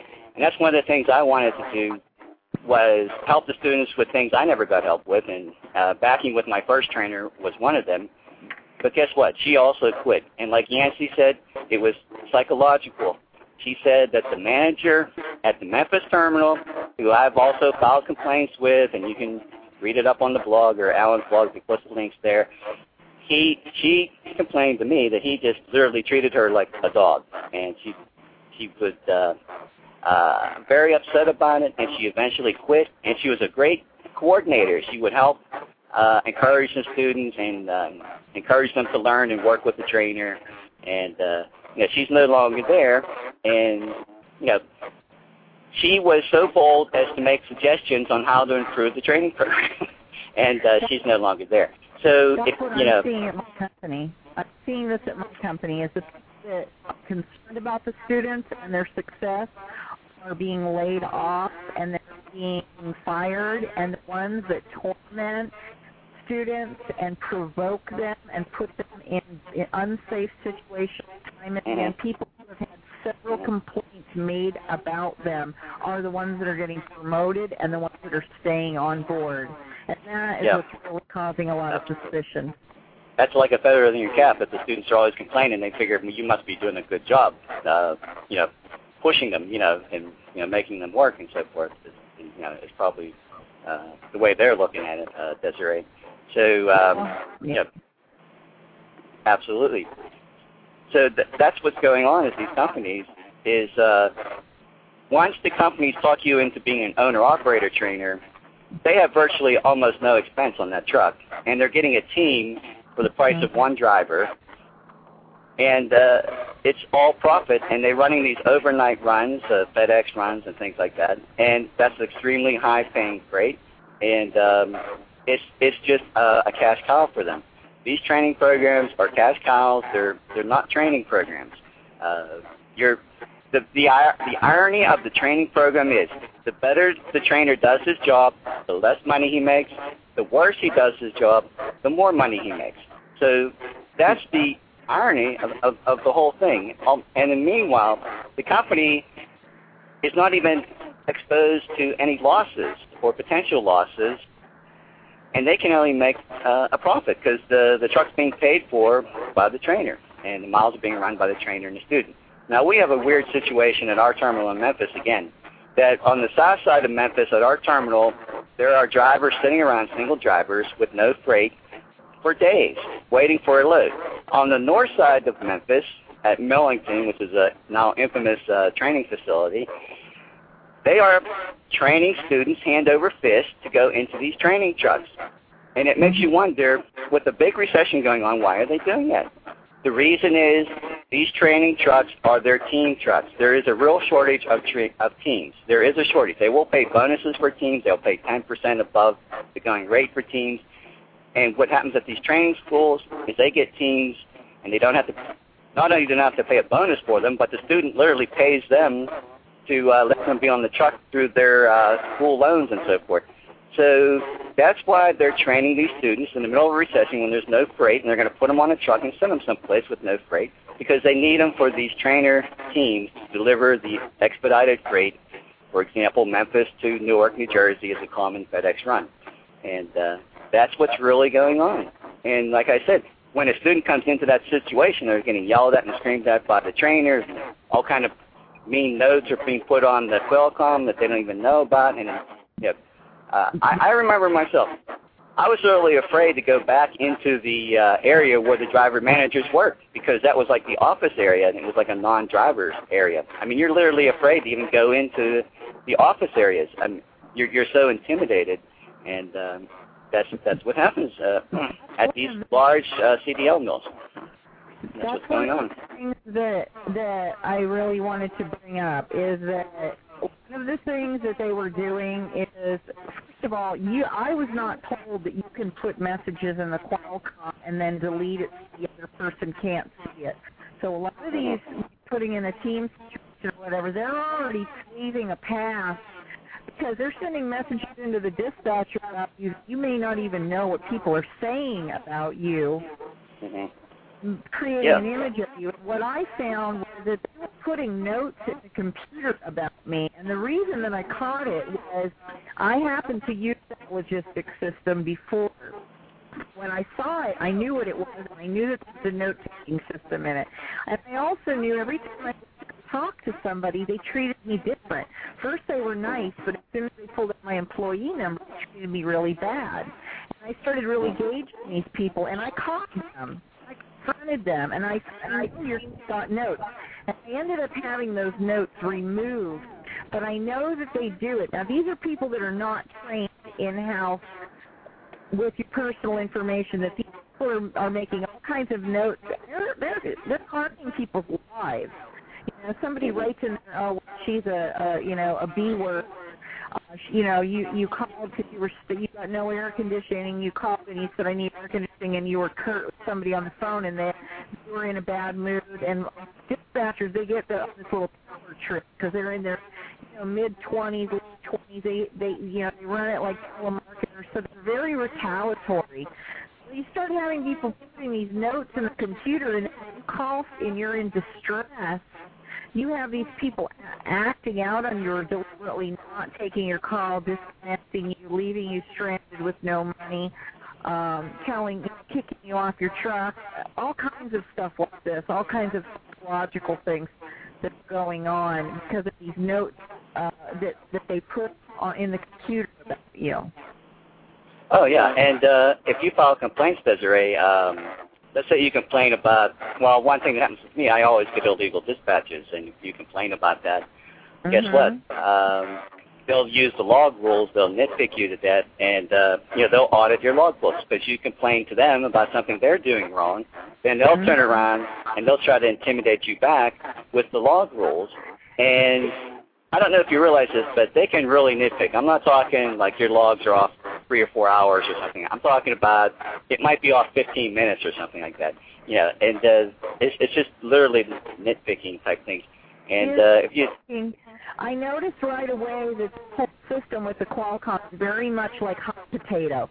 They say something provocative to you, and then you have to say something provocative to them. You have to know the magic words, like I feel unsafe. Unsafe, or I'm violating my hours of service. Then you throw the hot potato back on that. You have to know these magic words to deal with them. They will provoke you relentlessly, nonstop, and have you doing all kinds of crazy things that's going to eventually affect your service record and your CDL and your long-term future in this business. Yeah, let's move into that. We've got about 25 minutes now. There's so many abuses and scams in trucking, and that's where we jumped in 3 or 4 years ago with Truth About Trucking, and so many people like yourselves are out there, and we're trying to make these things known. We've been talking about the abuses and some of the things that's going on out there. Now let's use this last 25 minutes or so about solutions. What can be done? What should be done? Yancey, I know you may be new to the trucking. Any of this surprise you, or is this just common workplace stuff that you've heard about before? Well, Aubrey, I've just been fascinated listening to Desiree's stories and also the other stories. One thing that is consistent regardless of the industry is two things. Either the employer has an attitude of appreciation or it has an attitude of exploitation. If there is an attitude of appreciation, then you have, even though there's no perfect world, you're going to have a harmonious workplace where the employee feels appreciated, the employee is rewarded for his or her efforts, and you have a safe environment, a secure environment, and you have an environment where there's going to be a high level of morale. On the flip side of that coin, if you have a work environment that encompasses all of the things that we've been listening to for the last hour and a half. The bullying, sexual harassment, out-and-out fraud and scams for the sole purpose of extracting money from people, and then just manufacturing ways to get them out the door. Then you're going to have an environment where you're going to have violence, as Desiree has already pointed out. In just reading her day in the life of a lady trucker, I've only been able to read the first several pages, and I'm really looking forward to finishing that.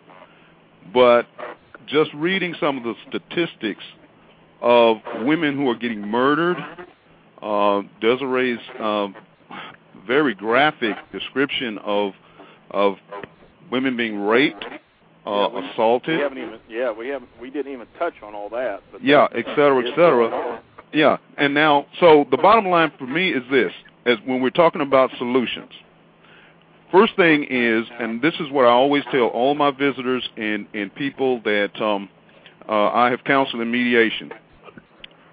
And as far as it's dealing with any employment situation, I've listened very carefully to a lot of what's been said, and I've just been fascinated that I'm getting this good education that I had no idea these type of issues were going on in trucking, even though I know there, doesn't matter what the industry, you're going to have these type of workplace problems, but the level that I'm hearing in trucking.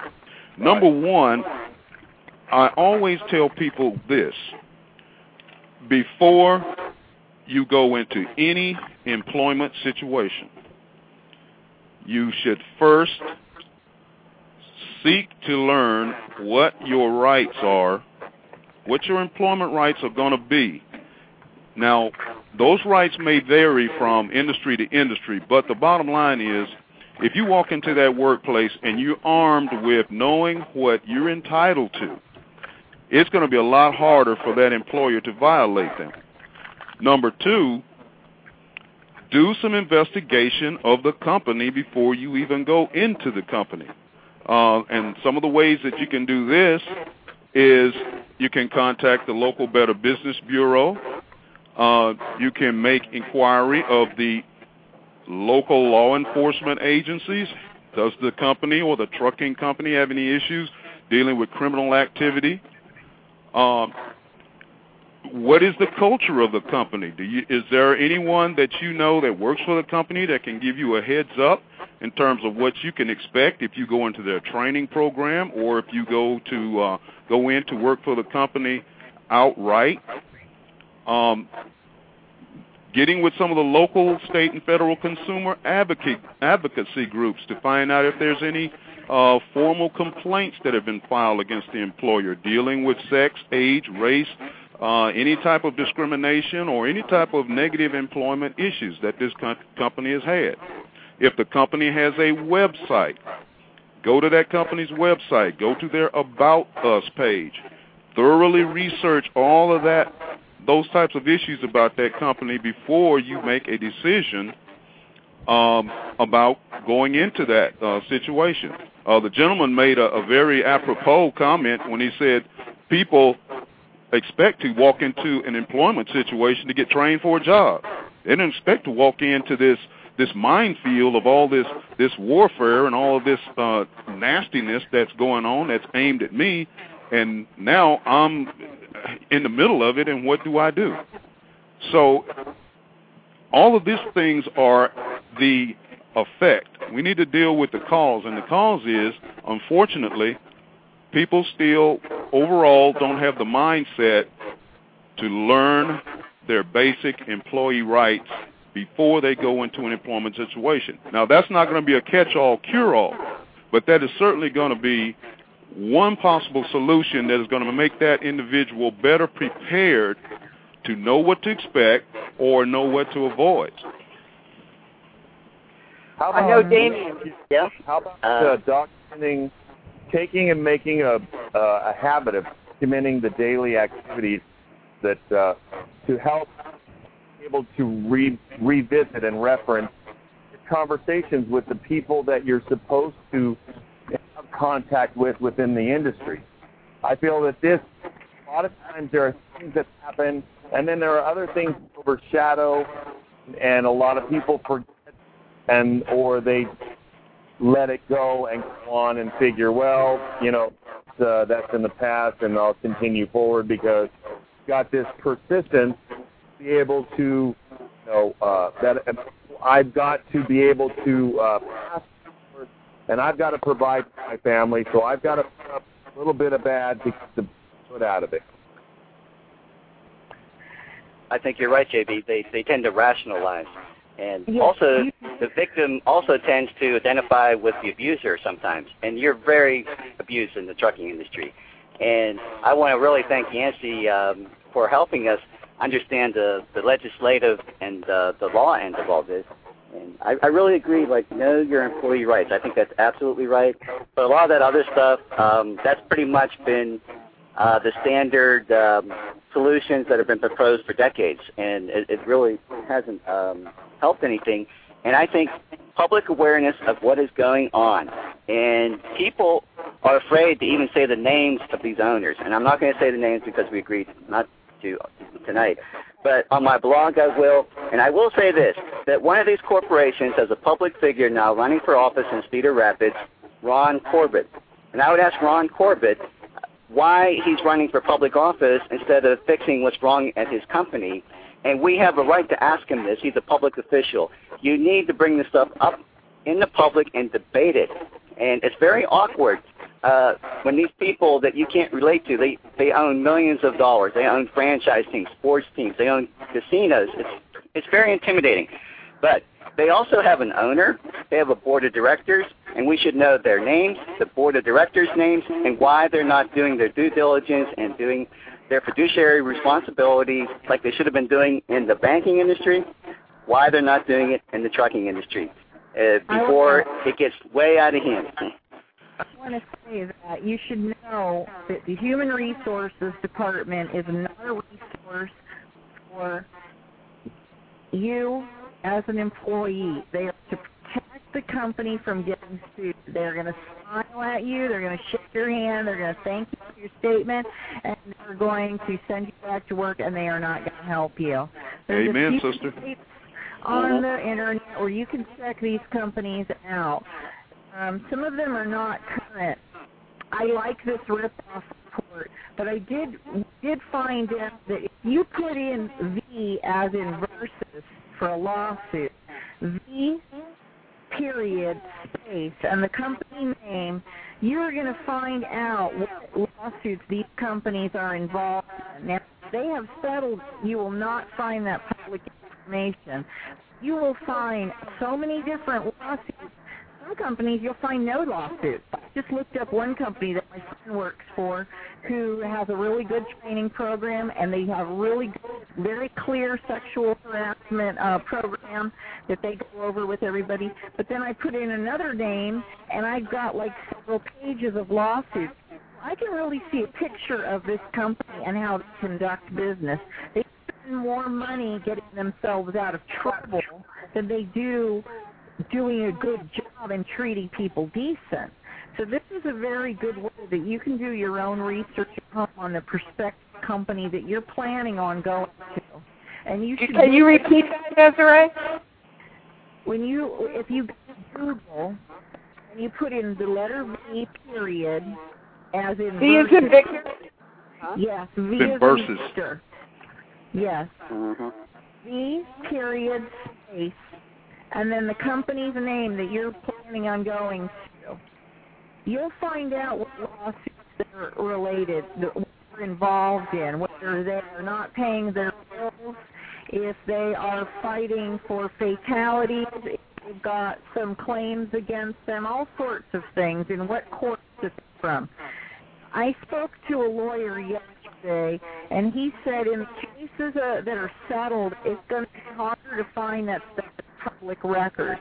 But I have done this with companies that I know have a good reputation, and I've done it with companies that have bad reputations. You can see it right there for yourself. If these companies are spending all their time defending themselves from their bad business practice. You bet they're going to treat you like a dog. So you should avoid them like the plague.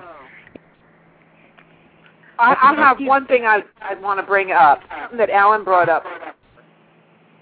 And he said, in the meantime, we're going to talk about some more solutions. I know Damien has a couple that he wants to talk about. Alan brought up, how do you prove your word against other person's word if something's going on in a situation like this?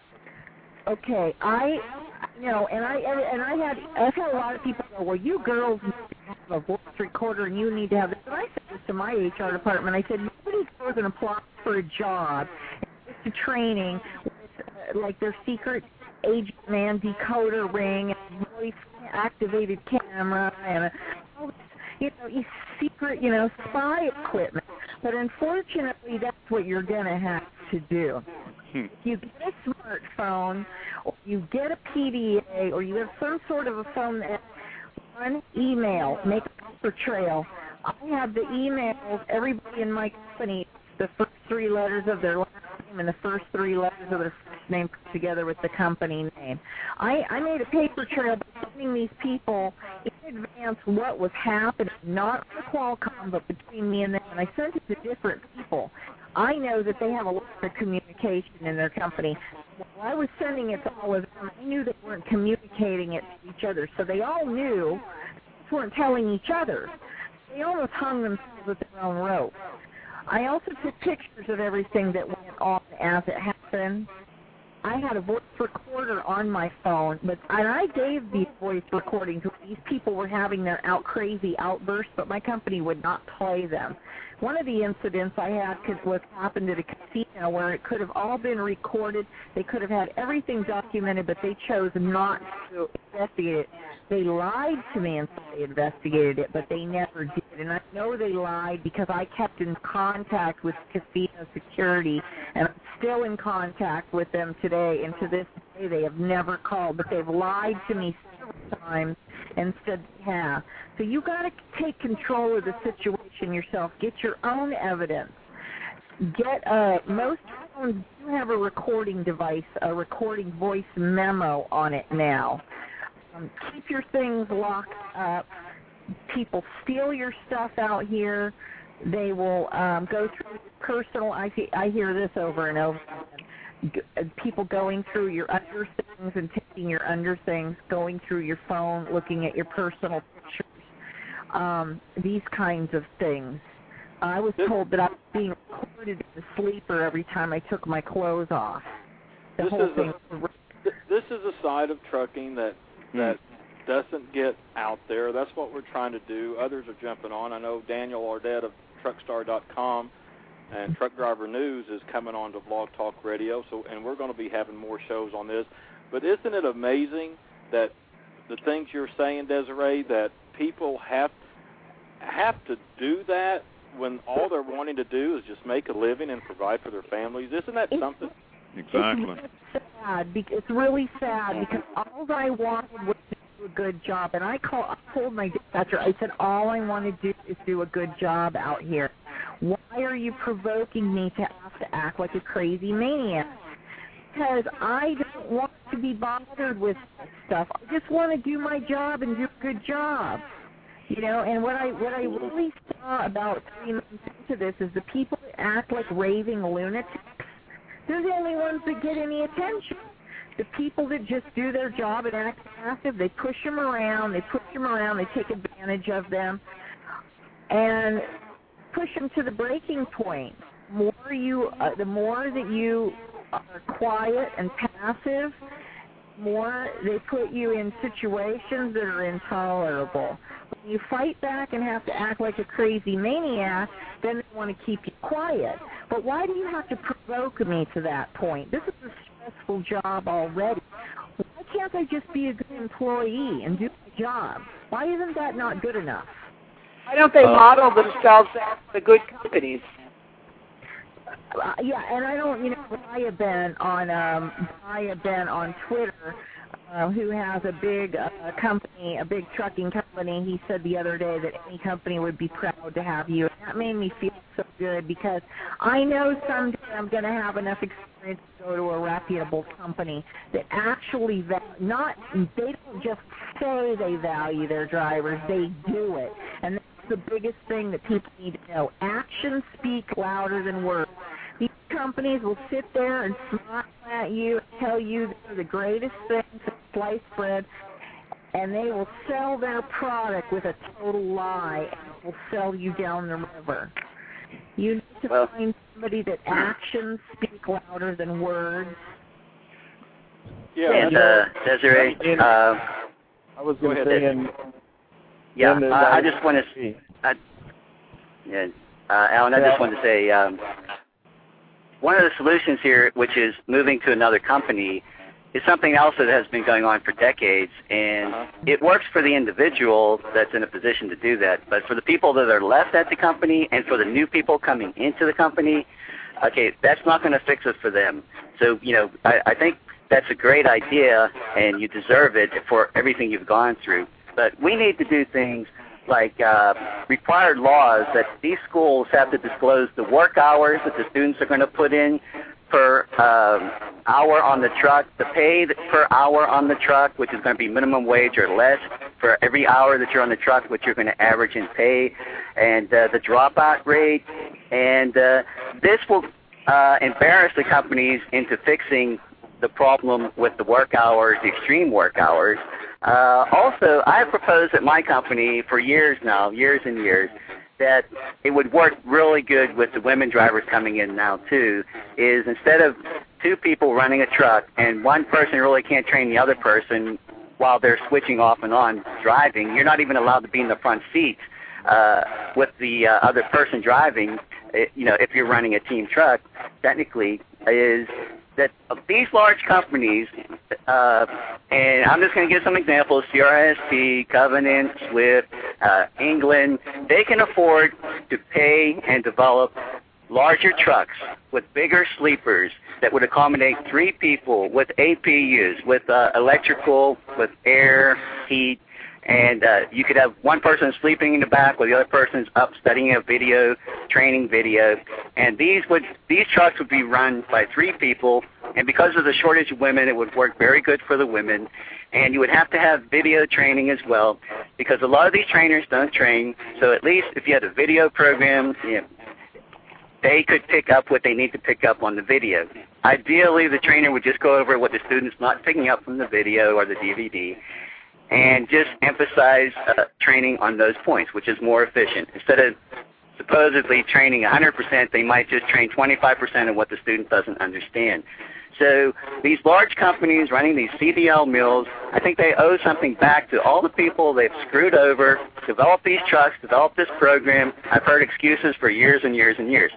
Another thing, part of this academy school, when you first go into the school, that student, instead of going to the academy, should be allowed to go out on the truck, a real truck with just a regular driver, and the first week he could just, again, study DVDs and things that you see at the academy anyway, and study his logging or whatever they study the first week at the academy, because none of it's driving anyways, and just see what it's like out here on the road.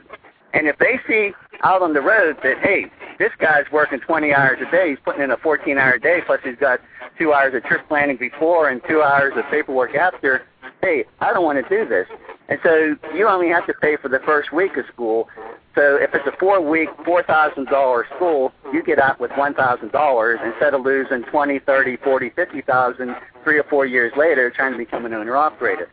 Once the public and the students see what's happening before they get involved and pressed into this mold and bullied into it, really, then they can make an intelligent decision and get out. That's when you want to get out. You don't want to get out at the point Desiree's at, where she's literally been thrown off the truck, harassed, assaulted, bullied, and she's still being bullied today. You want to get out the first week. When you see what scam this whole trucking industry is, and you get out, and these trucking companies can't fill the trucks, then they will start to change.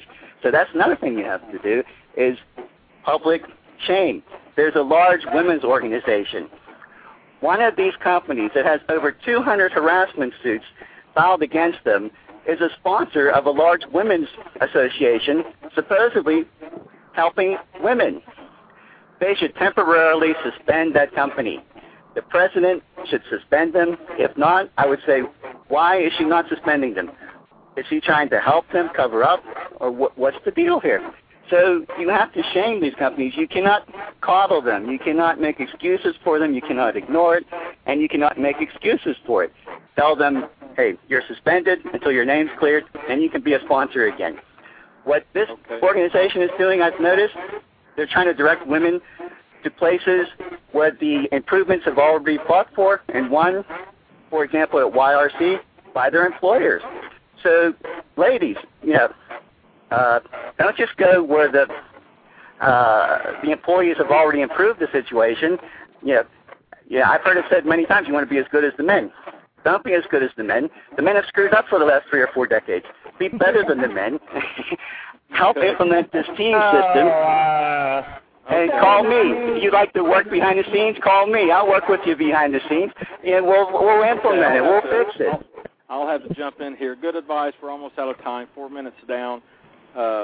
Just like we're saying, these abuses do go on. That's what we're trying to do. We'll have more shows. Other shows are coming up from other people as well. Can Nancy give his URL to if they want to see his site and what he has? Oh, yes. The web URL is youcanlearnbasicemployeerights.com. There's a hyphen between each word except the rights.com. And I'd just like to thank Aubrey and Donna again for helping me to get a lot more education in what's going on in the trucking industry. And I'd just like to tell all the guests, thank you too, and all your listeners, one of the most best solutions that you can come up with, not only to help solve some of the problems in the trucking industry, but whatever career endeavor you want to go into, is learn your basic employee rights before you go into that situation. And that, along with all of the other good solutions that the panelists have talked about, is going to make things better for everyone. Thank you. Thanks a lot, Yancy. I'm going to tweet out your thing. Great talking to you. Thank you. Yeah, I appreciate everybody being on. And again, like I said, we'll have more shows on this. Everybody else out there, a lot of other people are going to be having shows. We're going to continue with this because these abuses have to be addressed, and just like Desiree, we want to see it change. I think that's an important thing. Right. We want to see change. We want to see them get better. Nobody wants to see companies go out of business. We want them to change for the benefit of people and their rights and just their dignity. Mm-hmm. And we'll support anybody who actively acts like they want change. Right. Right. We shouldn't be out here having to do that. We should be taking the initiative to do it because people are hurting right now. They need jobs, and if they're saying we've got jobs, then give them the job. Let them learn and stop tormenting them. And thank you to all the great companies out there who do things right. Yeah, because they are out there. Amen. so we don't want to leave them out. Yes, let's give credit where credit is due. They're hard to find, though. All right. And let's give discredit where discredit is due. Yeah, exactly. That's true, too. Absolutely. Exactly, and that's in order to bring about the change, like Donna was saying, and that's what we're all in here for. We're not here to bash or try to be troublemakers. We just want change, and when these kind of abuses are going on, there needs to be change. It's just outrageous, and so many people don't want to talk about it. We're all talking about it, and we'll continue to do so. You can check with our website at blogtalkradio.com/truthabouttrucking, and you can see our schedule of shows there, when we're going to be having them and everything, and we will be back again. So, again, thanks to all the callers, everybody in the chat room. I appreciate it. Thanks for being here. And we will be back. Just check our website. And yes, we will be back. This is just the first of one. Many more to come. Thanks again, everybody. I appreciate it. Yeah, thank you. Thank you. Good night. Good night. Night, Nancy. Safe.